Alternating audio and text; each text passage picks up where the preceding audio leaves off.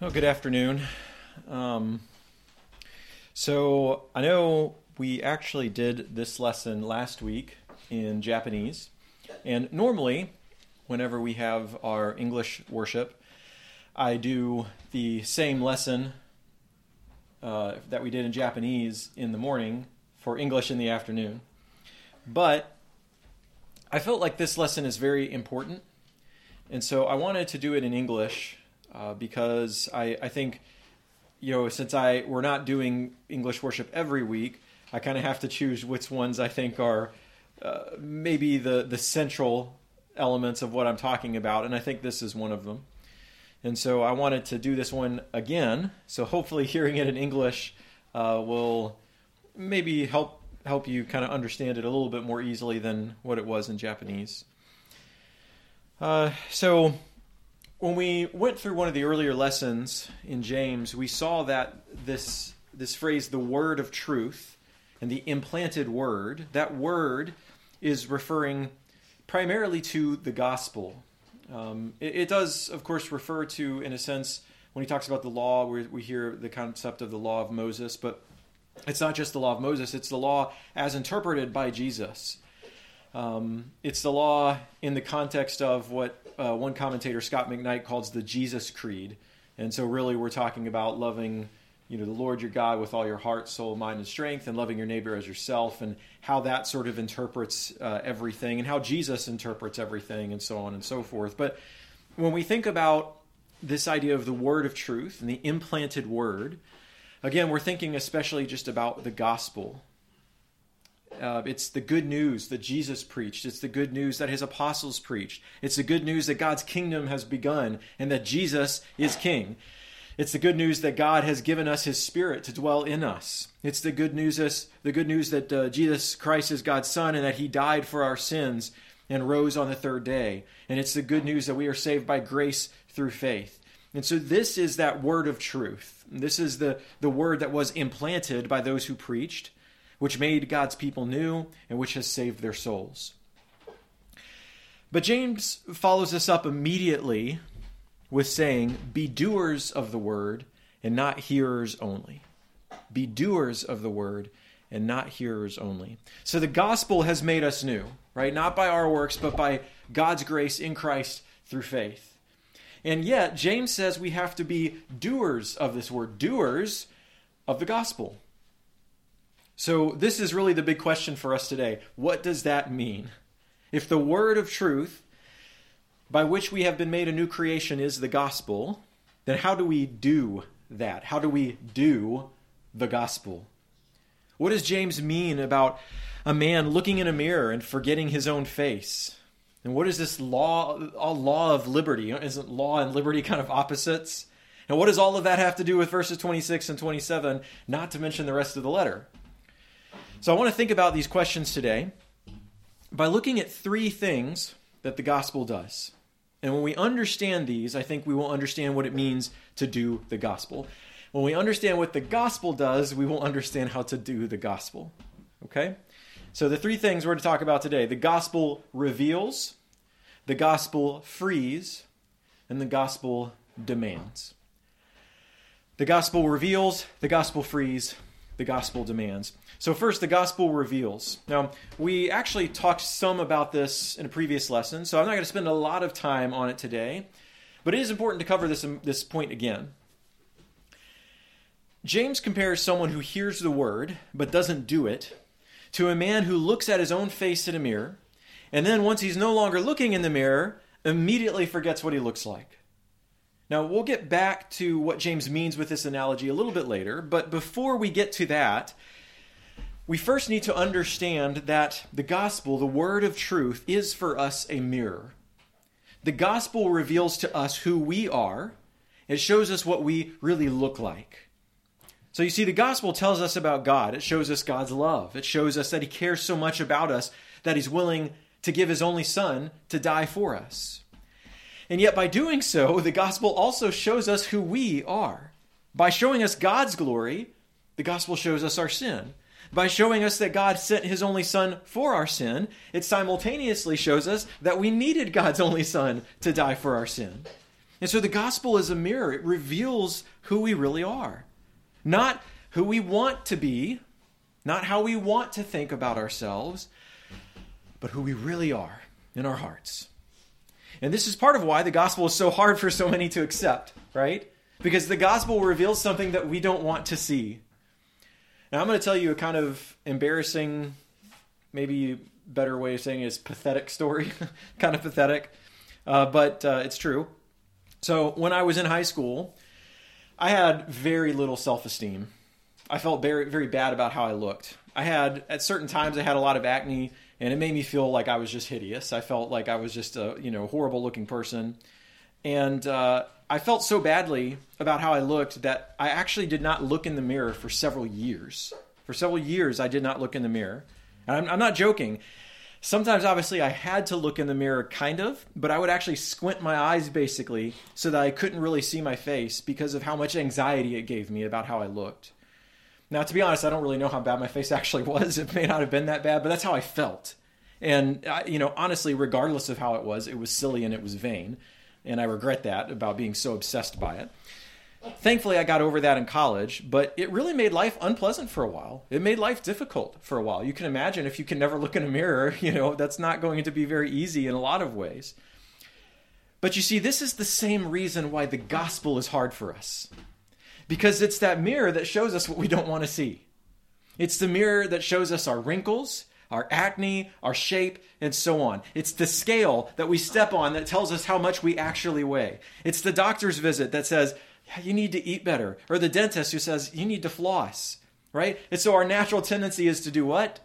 Avoid it, right? I don't want to look in that mirror. I don't want to get on that scale. I don't want to talk to that doctor.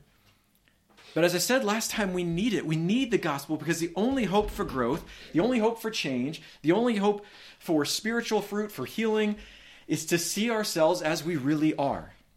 The only way to experience all the blessings that God wants to give us, those good and perfect gifts that James talked about just a few verses earlier, the only way you can experience that is if you see yourself as you really are in the light of the gospel, which is God's word of truth. That's the only way you will see yourself as you really are. But the amazing thing about the gospel is that although it does reveal to us who we are, it also frees us. The gospel does reveal our heart. It shows us our sins. It unmistakably illuminates our failures. And yet it is the only way that we can find freedom. Do you see what James calls this word? He calls it the perfect law, the law of liberty. Now, why is that? How does a law bring liberty? I think most of us maybe see law as kind of the opposite of liberty, right? If you have a law, then you can't be free. So, for example, if I'm on the highway and there's a law that says I have to go a certain speed and I can't go beyond that speed, that law necessarily limits my freedom. Or the law says I have to pay taxes. Those taxes necessarily limit my freedom in how I can spend my money. So these seem sort of antithetical to each other, right? What does James mean by the law of liberty? Well, it's important to remember that James is a Jew in the first century, right? James is not a 21st century modern person. He's a Jew in the first century, and writing as early as he is, his audience would also be almost entirely Jewish. So when he talks about the law, anyone reading that letter would have immediately understood that he was referring to the law of Moses. But James doesn't just say the law, but rather the law of liberty, which means there's some kind of qualification. It can't purely be the law of Moses. And as we said earlier, what James means here is the law as it had been both totally fulfilled and perfectly explained in Jesus, right? That is the law of liberty. It's not just the law of Moses, but it's the law explained and fulfilled in Jesus Christ. So Jesus took this law that enslaved us, this law that bound us, that condemned us, and transformed it into a law that brings liberty. And there's two ways that he did this. Now, first of all, is kind of the obvious way, but a very important way. Jesus paid the penalty for the law in our place. So the law of Moses, without Jesus, all it would do is condemn people. And so it could not really be a law of liberty, right? It was good. Yes, it was good. The law was good because the law told us what was right. But it was not yet perfected. And so the law told people to behave in certain ways, to avoid certain things. But as James says later on, anyone who breaks the law in any point is guilty of the whole. So the law of Moses condemned people to death and separation from God. The law itself is good, but by giving us the law, it turns us into lawbreakers, and so it kind of becomes a curse to us in that sense, right? It binds us, it condemns us. But Jesus, by his death and resurrection, completely paid the price that we owe. Jesus took the penalty that we owe because of the law, and in its place gave us the gift of his perfect righteousness. In other words, because of Jesus, it's as if we have completely obeyed God's law. And so the law that once condemned us now bestows on us a blessing. In Jesus, we're found not only to not be guilty, but in fact to be perfectly righteous. And so we can inherit God's kingdom. We can enter into eternal resurrected life. Because as Paul also says, our life is hidden with Christ in God. God sees us as he sees Christ. And so he has freed us. And so now we have that freedom from death and separation from God. And instead, now we find life and communion with God. And so in Jesus, and in Jesus only, the law truly is a law of liberty, a law that produces freedom. But that's not really the entire picture. In fact, I would tell you that's not really the main point that James is trying to make. It's foundational, but there's something else James is getting at here. So part of the problem with the law of Moses is that while it told people what to do, it didn't enable them to do it. Right? It said, do this, but it didn't actually enable anybody to do that. The law gave commands, but as we said, all those commands did in the end was condemn us because we're unable to obey them perfectly. So without Jesus, the law was just threatening. It was a burden. It told us what actions to take without giving us the power to take them. So the law was kind of this frustrating cage in which we found ourselves. But part of Jesus fulfilling the law involved changing our hearts themselves and putting his Spirit in us, enabling us to actually live God's law out. Specifically, the highest law, that law that says to love God with all of our being and to love our neighbor as ourselves. Now, his Spirit is in us and enables us to have that kind of love. And when you couple that with the freedom from judgment and the righteousness given to us in Jesus, this fulfillment turns the law from a burden to a joy. Yeah, I mean, it's still a law. Don't misunderstand. It is still a law. It is an obligation, a command, a requirement. But rather than being a requirement we do out of fear or mere duty, we now carry it out in joy. That's the distinction here. If someone commanded me, for example, Leslie, kiss your wife, right? And I'd be like, oh man, I have to kiss Sarah. No, it's a joy. It's not a burden. I'm happy to do it. Now, I may or may not be very good at it. That's going to be a different question. But I'm going to pursue obedience to that command with joy in my heart. And that's what Jesus has done to the law. He has turned it from a law of sin and death to a law of liberty. A law that's a burden to a law that's a joy. Because I no longer have to fear every single mistake. And because I know that God is enabling me to obey, even changing my heart itself. And because I know that God will bring joy and blessing to me through his law. Therefore, I can pursue that law not as one bound, but as one free. The poet William Cowper once wrote a poem precisely about these words, and the last line of that poem is very powerful, and it goes like this. He wrote, "To see the law by Christ fulfilled and hear his pardoning voice changes a slave into a child and duty into choice." You see, the gospel, the news of what Jesus has done, the good news that Jesus has fulfilled the law, removed the power of sin and death, given us his very own righteousness, that gospel truly sets us free. It sets me free from the fear of judgment before God, knowing I'm made righteous in Jesus. It sets me free from the fear of death itself, knowing that even if I die, yet will I live. It sets me free from the burden of God's commandments, turning them not into a change, but a sail that drives me forward and brings me joy. It reveals to me who I am, and it sets me free to be who God actually made me to be. So we've seen two things about the gospel. This word of truth that James says. The gospel reveals who we are, and the gospel frees us to be who God wants us to be. But that's not where the story stops. And I think too often we kind of want to stop there, but that's not where the story stops. Because the gospel also requires a response.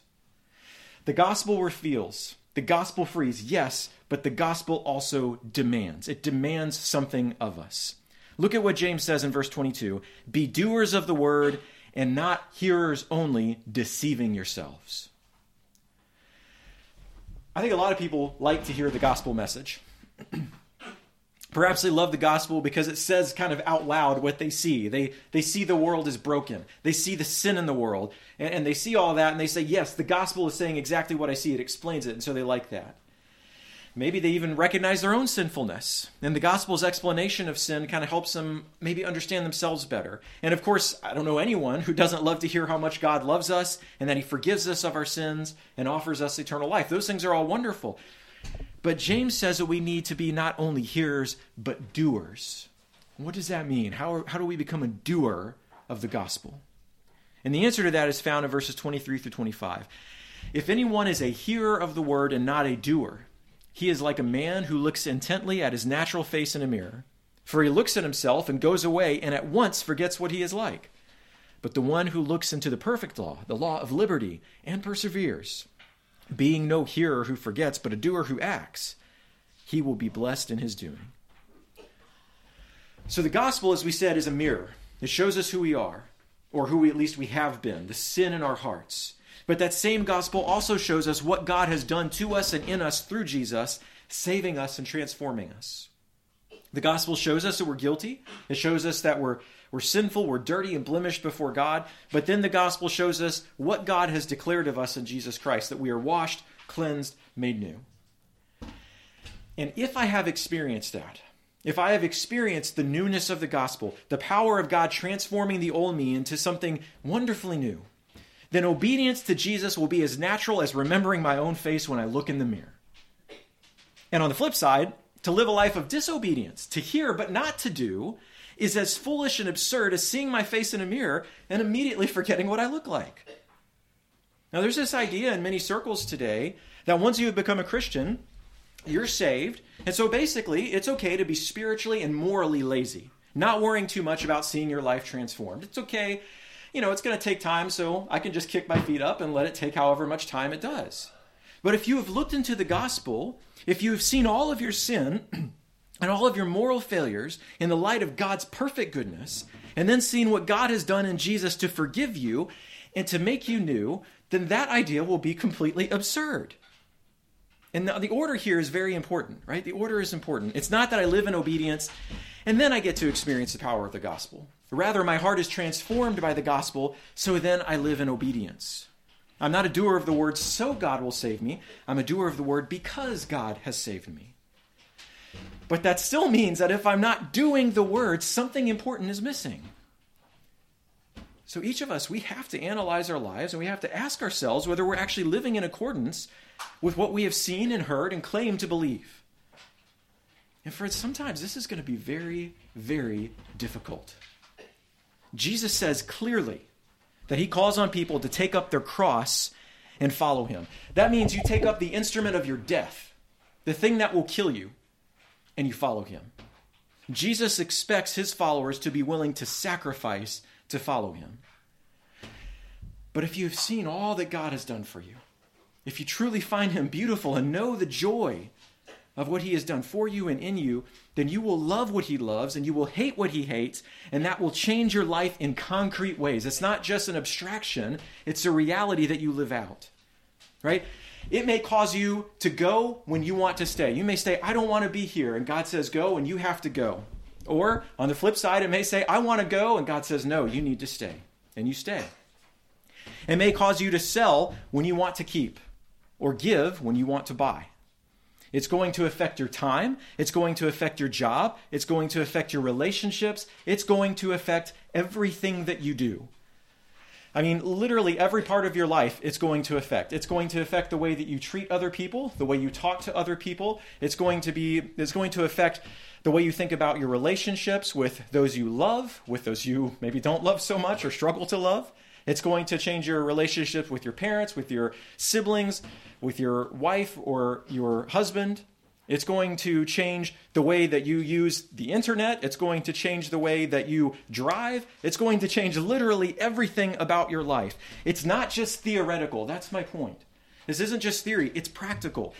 The gospel really needs to change our lives and our actions in meaningful ways. But this is why verse 25 is so important. The one who looks into the perfect law, the law of liberty, and perseveres. The key to being a doer of the word, I think, is found in, and again, I talked about Scott McKnight before, but he uses a great phrase here. He says, persevering into moral formation. Persevering into moral formation. The distinction between a hearer and a doer is not just, I think, that one tries harder than the other. The distinction is that one perseveres into spiritual growth, while the other stagnates and live a life unimpacted by the gospel that they claim to believe. Spiritual growth does not simply mean feeling more like you love God, right? God is not concerned necessarily with whether I feel something or not. He is more concerned about what I am actually doing with my life. How am I using my body? Right? Am I actually increasing in holiness, becoming more and more like him? That's why that point is important. Moral formation. Spiritual formation is moral formation. It's not abstract. It's concrete. It changes your life in real ways. It changes your moral decisions. And this is the point of verses 26 and 27. What does it mean to really live out the gospel? What does it mean to live as a transformed person? It means not just feeling like I love God, but specific things like controlling my speech, comforting the hurting, and not being defiled by the sin and the evil of the world. If my heart has really been impacted by the gospel, the result will be a heart filled more with peace and gentleness, such that my words are not constantly bitter or filled with anger and lies, but rather filled with truth and seasoned by grace. If my heart has really been impacted by the gospel, then I will see Jesus, God himself, coming in the flesh, identifying with the poor and the suffering, and I will find in me the desire to do the same. If my heart has really been impacted by the gospel, then I will remember the sin which once marred my heart, which God has cleansed in Jesus, and I will pursue a life marked not by worldliness, but by holiness, not by the thinking of the world, but by the thinking of God. I will have an unwavering commitment to putting off the evil of the world and putting on the fruits of the Spirit, and an unwavering commitment to loving what God loves and hating what God hates. I think that's a really difficult question. Do I love what God loves and hate what God hates? Do I really have a heart that says, God loves that and I love it too, and God hates that and I hate that too? Do I really hate sin? I'm not talking about sinners. I'm not talking about people. I'm the sin itself, the idea of breaking what God wants for me to do. Do I hate that? I think a lot of us, if we're honest, struggle with that. Do I really have an unwavering commitment to being unstained by the world? Think about that word, unstained, unimpacted, a life that is completely not touched by sin and worldliness. Is that something I'm committed to seeing in my life? Now, you might say, well, I don't know if that's really possible. The point isn't necessarily whether I'm going to be perfect in this life, but the point is that something I'm committed to? Am I committed to pursuing perfection? Or again, have I said, you know what, where I am is good enough. Where I am, that's fine. It's fine for me to stagnate here. Again, it's not that I'm going to do everything perfectly. Yeah, of course, I'm going to continue to struggle in the flesh with all of these things. But I will persevere. I will continue to seek these things with all of my heart, fully committed to seeing them increasing in me, not just in my heart, not just as an abstraction, but in my actions, as a real, practical way of living. That's what the gospel calls. The gospel calls for this kind of a response. The gospel saves us, yes. But the gospel doesn't just leave us to be where we were when we were saved. The gospel says it's time to grow. It's time to look more like Jesus. It's time to put off those things that pull you towards the world and put on the things that pull you to Jesus. So this is the questions James is challenging us to ask ourselves. Am I a doer of the word, or am I just a hearer? Do I like to hear the gospel, but I don't really want to do it? The question is not whether or not I've been perfected. Of course, I'm not perfected yet. But am I persevering into moral formation? Am I allowing the gospel to really change me from the inside? Or am I content with just kind of a superficial transformation? Now, if you find that question disturbing, maybe you feel troubled by it. Maybe you think, if I'm honest with myself, I see a lot of ways where that's not me. Well, I would encourage you, look back into that mirror. Remember who you once were. Remember what God has done to you and in you through Jesus. Look back into that perfect law of liberty by which God has set you free from sin and death and made you into a new human, a new person in Christ. I mean, look long into it. Think about it. Dwell on it. Meditate on it. Let your heart sit on it and let it change you. But also, as you do that, remember that abundant grace God has poured out to you in Jesus through this same word. And let that give you the power to persevere. Okay, maybe this week you've struggled. You've not controlled your words. You've neglected those in need. You've found the stains of the world all over your life. Maybe you've embraced some of those staining influences. You've said, I want some of that. And you know it. Nothing you have done, nothing you have failed to do is a match for the grace of God in Jesus Christ. Not even close. So, you can get back up and move forward. You can persevere. Don't give up. That's the beauty of the gospel. The gospel gives you the power to get up and keep moving. Yeah, the gospel is going to condemn some of your actions sometimes. The gospel is going to tell you that was sin. That was evil. That was wrong. That was disobedient. That was rebellious. Yes, it's going to.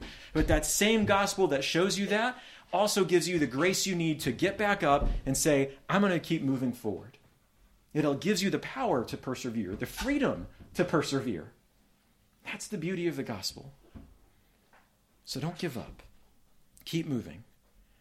And if you will keep looking and gazing into that word, you will find your life more and more changed into the image of Jesus, not just a hearer, but a doer of the word of truth. Let's close with a prayer.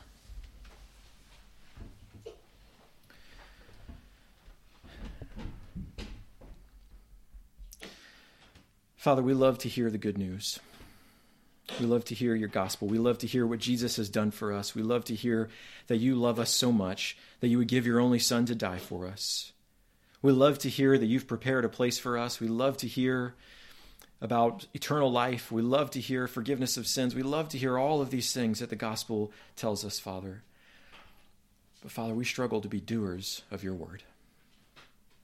We find so many influences in our life that we want to embrace that are not your gospel and are not in line with your gospel.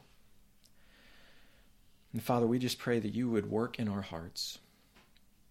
Help us to see the beauty that you have, your beauty, your wonder, your splendor, Father, so that we would be actually pulled into living lives of obedience to you.